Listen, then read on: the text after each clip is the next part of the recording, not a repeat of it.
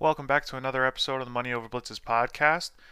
Today, I want to talk about the NFL draft is now officially over after all the months of anticipation and speculation and annihilation of some draft boards. We're finally done speculating, thinking about what's going on, and we have some answers. At least we have, some clarity to where everybody's going, what everyone's situation is looking like. So I want to talk a little bit about that today. I hit the gym today. I just got back from the gym, and when you're in that mode of you're working out, and sometimes the mind starts to wonder about certain things. What am I going to talk about for this episode? And I figured it was a good time to, the draft is over. Let's go over some winners and losers because, of course, the draft is mainly for rookies. Obviously, all these rookies are getting drafted, but it also affects a good amount of veterans depending on what teams decide they're going to do. So I figured it's a good time to talk about some winners and losers, and see what we have in store going into next year. So I broke it down by position basically for winners and losers. So I'm just gonna kind of rattle off some stuff and some thoughts that have come to my head just in the days since the draft. So my top winner at quarterback is Trey Lance. Of course, he went to San Francisco at pick 3. The good thing with that, though, he doesn't have to start right away. The team seems to be committed to having Jimmy G start there for at least a little while. Whether how many games that ends up being, who knows? But a lot of people were worried about the lack of playing experience, the lack of playing time for Trey Lance at college. Of course, he only started the 17 games, so it doesn't seem like he really has to worry about that unless Jimmy G gets hurt, which it's very possible. He does have injury history, but they were fairly serious injuries, so kind of freak injuries. I'm not too worried about his injury history going into next year, but at least for Trey Lance, he'll be able to sit back, watch the offense play out, and he'll have to compete when the time comes. And if Jimmy G starts to slip a little bit, I'm sure Trey Lance will get his opportunity to go. But of course, any quarterback that was going to land in San Francisco was going to have all the opportunity in the world in terms of that great offense. Of course, with Lance and his rushing ability, he's going to have an immense upside for him. But when you're talking about playing with guys like Kittle, Debo, Ayuk, you have a great running game, you have a good defense. He has all the tools around him to succeed. And for Trey, it's good because he doesn't have to do a ton in order to really succeed. Of course, they have all the Yak brothers that I just listed, so majority of their production last year was based on short screens and dump offs and stuff like that, and the receivers just did all the work in terms of making plays after the catch. So of course Trey has a good arm, so I'm not worried about that, but I don't think he's going to have a ton of pressure on him to really produce, and he's not going to have to do too much on his own in order to produce. So he's a winner in my book. A veteran winner I have is Lamar Jackson. So the team invested 2 draft picks at wide receiver. They drafted Rashad Bateman in the first round, of course. That was their first round selection. And Tylan Wallace, I believe that was in the 4th round. So the team obviously sees a need for pass catching weapons. Obviously, we saw what the team looked like last year with such a heavy running attack. Um, and teams seem to eventually key in on that and were kind of predicting plays as the offense was running. So offense got way too predictable, too stale. They need to open things up a little bit, and I'm willing to bet this is probably the best receiving weapons that Lamar has ever had, both in college and since he's been in the league. He hasn't really had a top tier receiver like a Rashad Bateman. Um, the best receiver he's even had selected for him is Hollywood Brown, and we've seen how that's panned out for him. So a big boost for Lamar, and you can really see what he's going to bring to the table from a passing perspective. I expect the team to open up at least a little bit, open up the offense, but seeing is believing. We'll have to see how that plays out. And Matt Ryan is my last winner for quarterback. Of course, they drafted Kyle Pitts at number 4, so just another weapon to add to that loaded offense already. As if they needed really anymore. But hey, if you have a great offense. Why not add, make a strength even stronger? I guess that's their feeling, and you get, of course, a generational talent in Kyle Pitts. So I can't really argue too much with the pick. I thought they were going to trade back during the draft, but didn't pan out that way. So Matt Ryan comes out as a winner for that. And of course, they didn't invest a pick on quarterback. A lot of people had speculated, maybe they take a Trey Lance or Justin Fields, someone like that, to back up Matt Ryan to kind of help with that transition. That didn't happen. The only quarterback that they actually ended up grabbing was Felipe Franks as an undrafted free agent. So nothing really tied to any kind of quarterbacks. Matt Ryan seems to be the guy for at least now, maybe in the short-term future. We'll see how that pans out long term, but he doesn't have anything to worry about right now, at least. A couple losers I have, of course, Jimmy Garoppolo, because San Francisco took Trey Lance at number 3. There's going to be a lot of pressure on Jimmy to produce and keep that starting spot. I wouldn't be surprised if he shows any kind of slip up or any kind of remote injury where maybe he could play through it, but the team is going to be cautious and say, you know what, sit this one out. We want to see what Trey Lance has to offer anyway. Don't risk any further injury. Like I said before, of course he has the injury history, but I wouldn't be surprised if he had something maybe small that, Shanahan said, you know what, sit this one out, bud. We're going to let Trey Lance come in and play. So he's going to have a bunch of pressure on him in order to stay on the field. And we'll see how that works out for him. And my other loser I have is Derek Carr, simply because the team didn't do any favors for him. They didn't add any kind of real receiving options in the draft. To be honest, I don't know what the hell they were doing. There was some reports about their player evaluations in regards to the lineman Leatherwood, Alabama. I think it was Alabama. He's from. Some of the team was higher on him than others, so there seemed to be a lot of dissension in that draft board, but in that draft room. But it didn't help Derek Carr very much. I mean, they got rid of a lot of his offensive linemen before that, in the offseason, but while free agency was going on, so he took a big loss as far as that goes, but they didn't really add much to help him out. So not that I expected a ton for Derek Carr. He's kind of always been a middling QB2, mid to low end QB2, but they didn't really do him any favors, so I don't expect much out of that offense next year and going forward. I mean, they do have a couple guys. Henry Ruggs needs to step it up compared to last year. He wasn't used much and didn't really show much out on the field. And Bryan Edwards was banged up quite a bit last year. I know I have him in one league, and I'm thinking I'm going to stash him because right now he's towards the top of the depth chart, and he was a third-round pick last year. So they did invest some draft capital in him, so it'd be interesting to see how that pans out if he ends up being healthy next year. So for running backs, we'll move on to running backs right now. Big winner for me, of course, is Najee Harris. Expected him to go to a good landing spot. He got one in Pittsburgh. He got that first-round draft capital, so automatically gained that fifth-year option. Pittsburgh's going to have 5 years of control for him automatically, so at least for you dynasty guys, you're pretty confident that you can keep him for at least 3 to 4 years, but he may even be viable for the whole 5 years, because you figure at the end of his 5th year, he's going to be 28. You see guys like Melvin Gordon right now, 28, 29 years old, still producing, so that doesn't scare me off of Najee at all. That doesn't really concern me at all. So he'll have that 5th year, no problem there. The team did invest some draft capital in the offensive line. I think they used their 3rd and 4th round picks on some offensive linemen. So obviously they saw that as a bit of a need. Last year they struggled a little bit getting the running game going.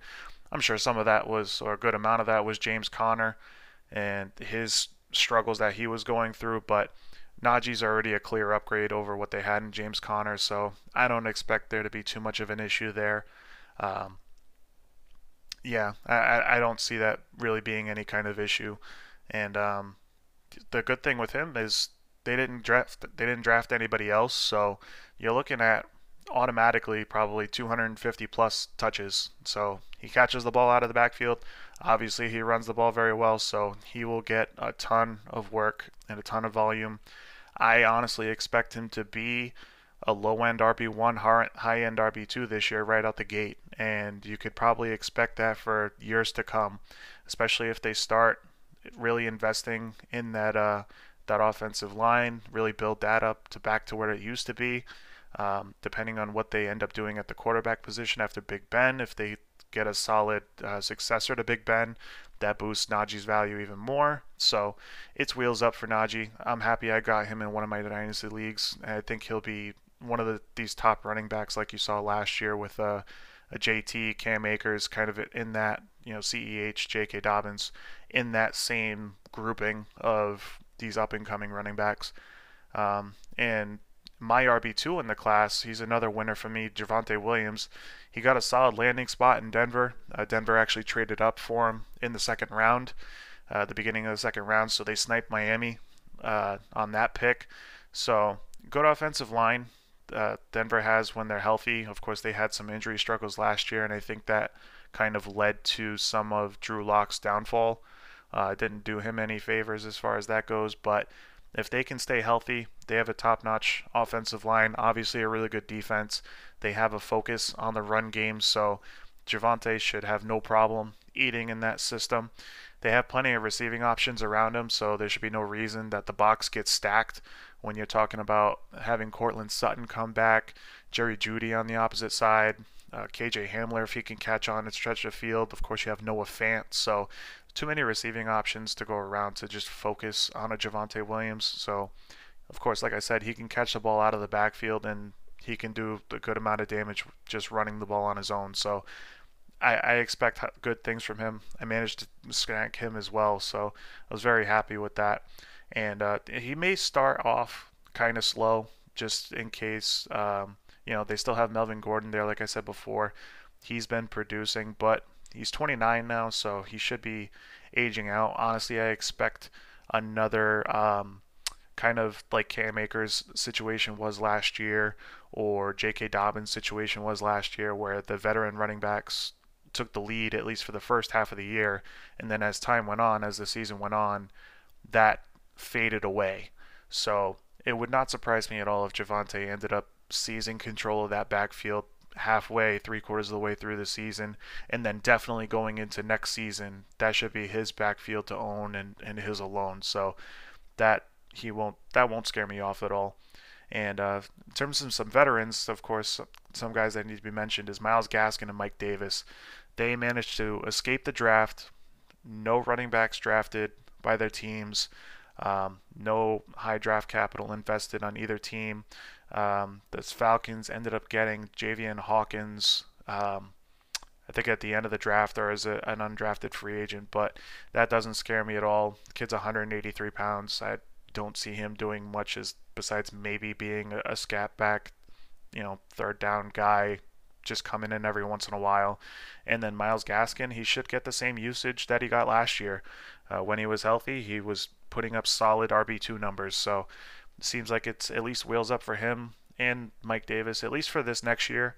Like I said before, I think Miami did get sniped. I'm pretty sure they wanted Javonte, so it would not surprise me at all if the time is ticking really for Myles Gaskin in terms of, I think this might be his last year in terms of real usability. I think Miami's going to focus on getting a running back next year, unless Myles Gaskin really pops off and makes me look stupid. But I think last year is more what you're going to get. And I think they really want a feature back, especially now that they have receiving weapons. They can just really complete that offense with a true workhorse running back. Some losers I have, of course, James Robinson. The Jaguars decided to take Travis Etienne at the end of the first round. Supposedly, Urban Meyer was heartbroken that they got sniped for Kadarius Toney. I still don't understand the Kadarius Toney love, but that's just me. They decided to go with Travis Etienne instead, and whatever Urban Meyer says about him being a third down back, I'm sorry, I don't believe it. That's a load of crap. You don't draft a third down back in the first round where you're going to have 5 years of control. That just doesn't happen. And now you have Carlos Hyde and Travis Etienne eating into James Robinson's workload. So RIP James Robinson. I'm pouring one out for all you James Robinson owners. Thank God I got rid of him in the middle of last year. I felt the writing was on the wall, and I respect the people who hung on to him and had the balls to hang on to him, but I know I couldn't do it, and thank God I moved on from him because new coaching staff, you never know what you're going to get in terms of a philosophy, and James Robinson was an Urban Meyer's guy, so now he actually got to take a running back of his own. So James Robinson probably should have some kind of role, but I don't see a big role for him when you're talking about a first round running back in Travis Etienne. And of course, to add on to the fact that that's Trevor Lawrence's teammate out of Clemson, they're going to be buddy buddies. And J Rob is the odd man out as far as that one goes. He gets the ugly lunch table that no one wants to sit with him at. So he's a loser in my mind in terms of the draft process. But another one for me is Kylan Hill. I didn't expect a ton for him, but I did think he would be kind of a third or fourth round guy, but he ended up falling to the sixth round. And of course, he landed in Green Bay, so now he's behind Aaron Jones and A.J. Dillon. I was kind of hoping for him that he would get kind of a change of pace back role. He could go into a committee and be a third down, really just split it with one person. Now you're talking about you're behind a stud running back in Aaron Jones, who obviously signed the 4-year contract, so he's not going anywhere anytime soon. And then the team just drafted A.J. Dillon last year, so he's not going anywhere, and he's going to get a lot of the goal line work. So I don't know what's really there or what's available for Kylan Hill in terms of production. So any kind of hope that I think you had for Kylan Hill kind of died out with his landing spot, which kind of sucks, but it is what it is. It's the NFL. They're focused on real football, not us fantasy players. They could give two shits as far as um, our outlook on things. So either way, he's a loser on my list. And lastly, Melvin Gordon comes up on my list, of course, because they took Javonte Williams. Like I said before, he's 29, so he's gonna be a free agent at the end of the year. He had the DUI charge, but I think that got dropped, so I'm not sure if he's going to end up having any kind of disciplinary action, but either way, the writing is on the wall for Melvin Gordon, so I think I have one share of him, and it's on a contending team, so he'll be good at least for the first half of the season, and we'll see how long he ends up really having the reins as the top back in that backfield. So that's it for my running back section. Moving on to receivers now, my top winner is Devontae Smith. I was very high on him, of course, going into the draft. That I know a lot of people were. Some people weren't so high on him just because he was small and blah blah blah. I don't want to hear it. He goes to Philly. He's going to automatically be the team's number one receiver, not Jalen Reagor. I think he can produce, but he's not going to produce at the level Devontae Smith will. Any of their other Greg Ward, Arcega Whiteside, any other role players, practice squad level players that just happen to be on the roster, it's not going to hold a candle to Devontae Smith. He's going to automatically be the alpha there, and he should have chemistry right away with Jalen Hurts. Of course, they had some playing experience together at Alabama and on Jalen Hurts' his early days there before he transferred. So I expect some good things there. I expect them to kind of pick up where they left off. And like I said, Devontae Smith I felt was pro ready. So I think he's going to be ready. He was beating SEC level corners, basically the highest level corners college had to offer. So I think he's ready to step into that role, and he should be able to produce. I think he's a plug and play wide receiver too right away. So I think anybody that drafted him is going to be happy to be able to have him in his lineup and not have any issues whatsoever. My second winner is Rondale Moore. He got a good landing spot in Arizona, so he doesn't have to truly play an X receiver role, play the outside. He has D-Hop, and if AJ Green can stay healthy, he'll be on the opposite side. So Rondale can really dominate in the slot and in the middle areas of the field on those crossing routes, drag routes, any kind of quick bubble screens. Really just get the ball in his hands and watch him go. That was basically his calling card and what led him to kind of blow up his freshman year and produce the way that he did. So he can still stay in that role, but I still think he does have some of that skill set where he can go on the outside and win against certain coverages and certain corners, but he should really be able to flourish in the middle of the field against linebackers and slower safeties. Um, so, and of course, he gets an immediate quarterback upgrade from college. He was dealing with trash at Purdue. Now he gets Kyler Murray, so it's quite the come up story for him.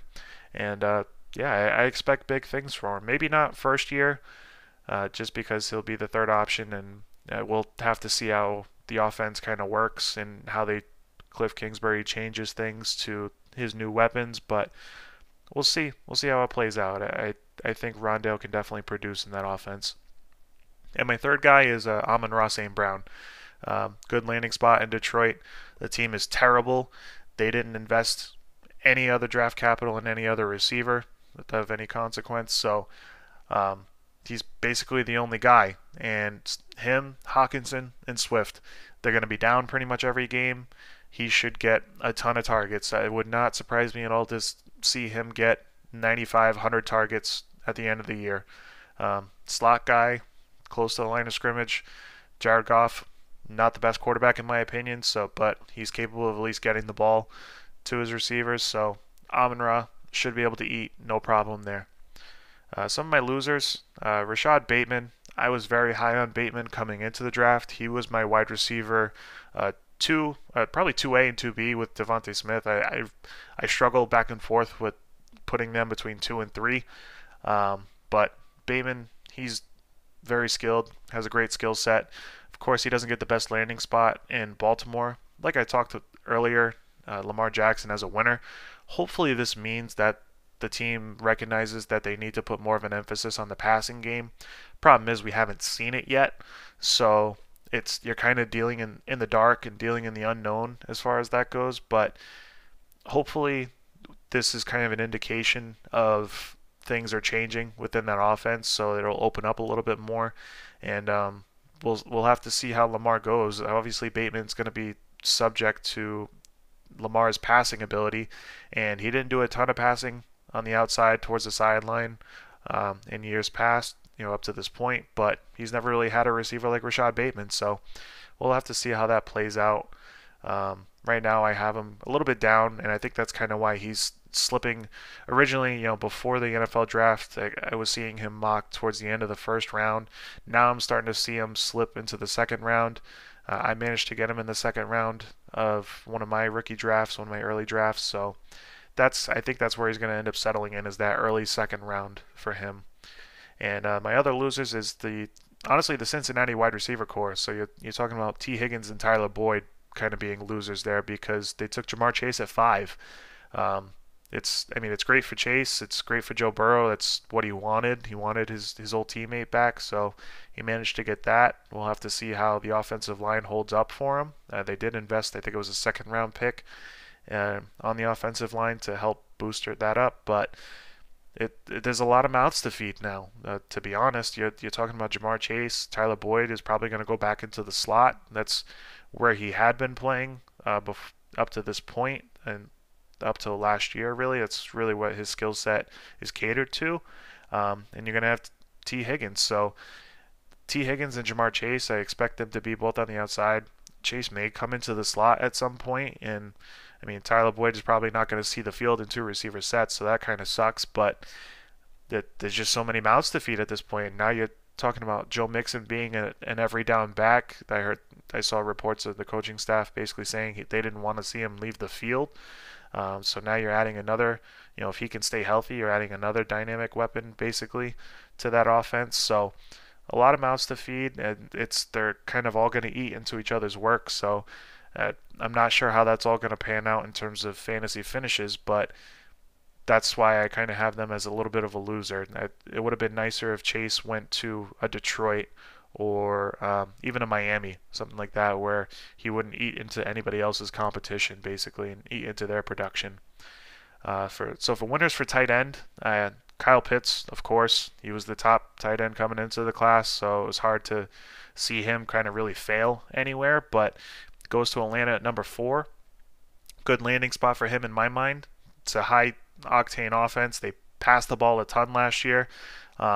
that defense is still really young and developing, so odds are they're going to give up a lot of points.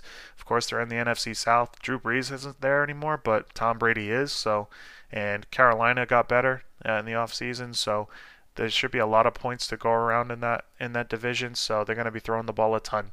And Kyle Pitts, of course, he's a generational talent, so figures to see that he should get the ball thrown his way more than a few times. So no problems there in that landing spot. Pat Freiermuth is one of my other tight end winners. He lands at Pittsburgh, so a solid landing spot for him. I kind of see him in another kind of Heath Miller role. Obviously, Pittsburgh had Heath Miller beforehand. He did pretty well for himself. Freiermuth got drafted in the second round, so solid draft capital. I expect them to make use of him, in that offense to some capacity.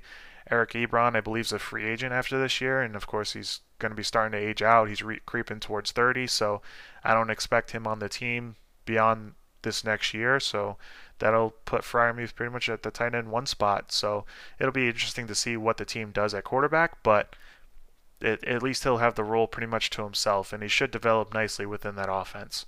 And my third winner is Hunter Long. He ended up getting drafted to Miami in the third round. We didn't talk about him really in the tight end episode, but he's a solid pass catcher out of Boston College, so he showed some good athleticism there. He's going to compete for targets with Mike Gesicki, it seems like, so it'll be interesting to see how he fits. Tua, in my mind, doesn't have the best arm in the world, but he's very accurate, so that caters itself to over-the-middle throws, which is probably where Hunter Long is going to end up eating. And you have guys like Jalen Waddle and Will Fuller to take the top off of defense. Of course, they're lightning quick, so that opens up more space for Gesicki and Hunter Long. So in my mind, if you're spending a third-round draft pick on a guy like that, you plan on using him to some degree. So I managed to grab him in my third or fourth round of a rookie draft. Towards the end, it was a tight end premium league, so I felt that was a pretty nice steal. It's a nice kind of store it away, low cost, stash them on your taxi squad, see how it works out, and maybe you found yourself a hidden gem there. Of course, some of the losers are the guys that they replaced. You're talking about Hayden Hurst, of course. They took Kyle Pitts, so I didn't expect a ton from Hayden Hurst, but now his value obviously takes a dip with his workload being severely cut. And Mike Gesicki, of course. So, his production is going to take a hit, I would imagine, to some degree if Hunter Long is being taken in the third round. They took Jalen Waddle, so not sure what that is all going to pan out from Mike Gesicki. Not that I expected a ton from him. Once you get past those first few tight ends, it's all kind of a crapshoot in my mind anyway for fantasy production, but them drafting Hunter Long didn't exactly help his stock in any way. So that's all I got. I just wanted to give some thoughts after the NFL draft, some winners, some losers. I know some guys I've obviously completed a couple rookie drafts, so these are things to kind of keep in mind for your upcoming rookie drafts, or maybe some of these veteran winners you can kind of snag on a lower cost because people are so worried about, they're so concerned with rookie hype that some of these veteran guys go under the radar. You might be able to get them for cheap, if somebody's not paying attention maybe, but just wanted to get some thoughts out there to you guys and see what you guys think. If you enjoyed, feel free to subscribe on the YouTube channel, leave us a comment, start the conversation. What are you guys thinking about the NFL draft? What are you guys thinking about some of these landing spots? Get at me on Twitter. That's at MoneyOverBlitzes. I'm on there pretty much every day, putting out something, whether it's a trade that went through, talking about some of these landing spots, live reactions to the draft. I was tweeting quite a bit during the draft, especially the first round. Start the conversation. Let's go back and forth, and let's see how the rest of the season pans out. We're gonna have camp coming up pretty soon, and we'll be off and running before you know it, folks. So thanks guys for listening. Hope you have a good one. Take care. Peace.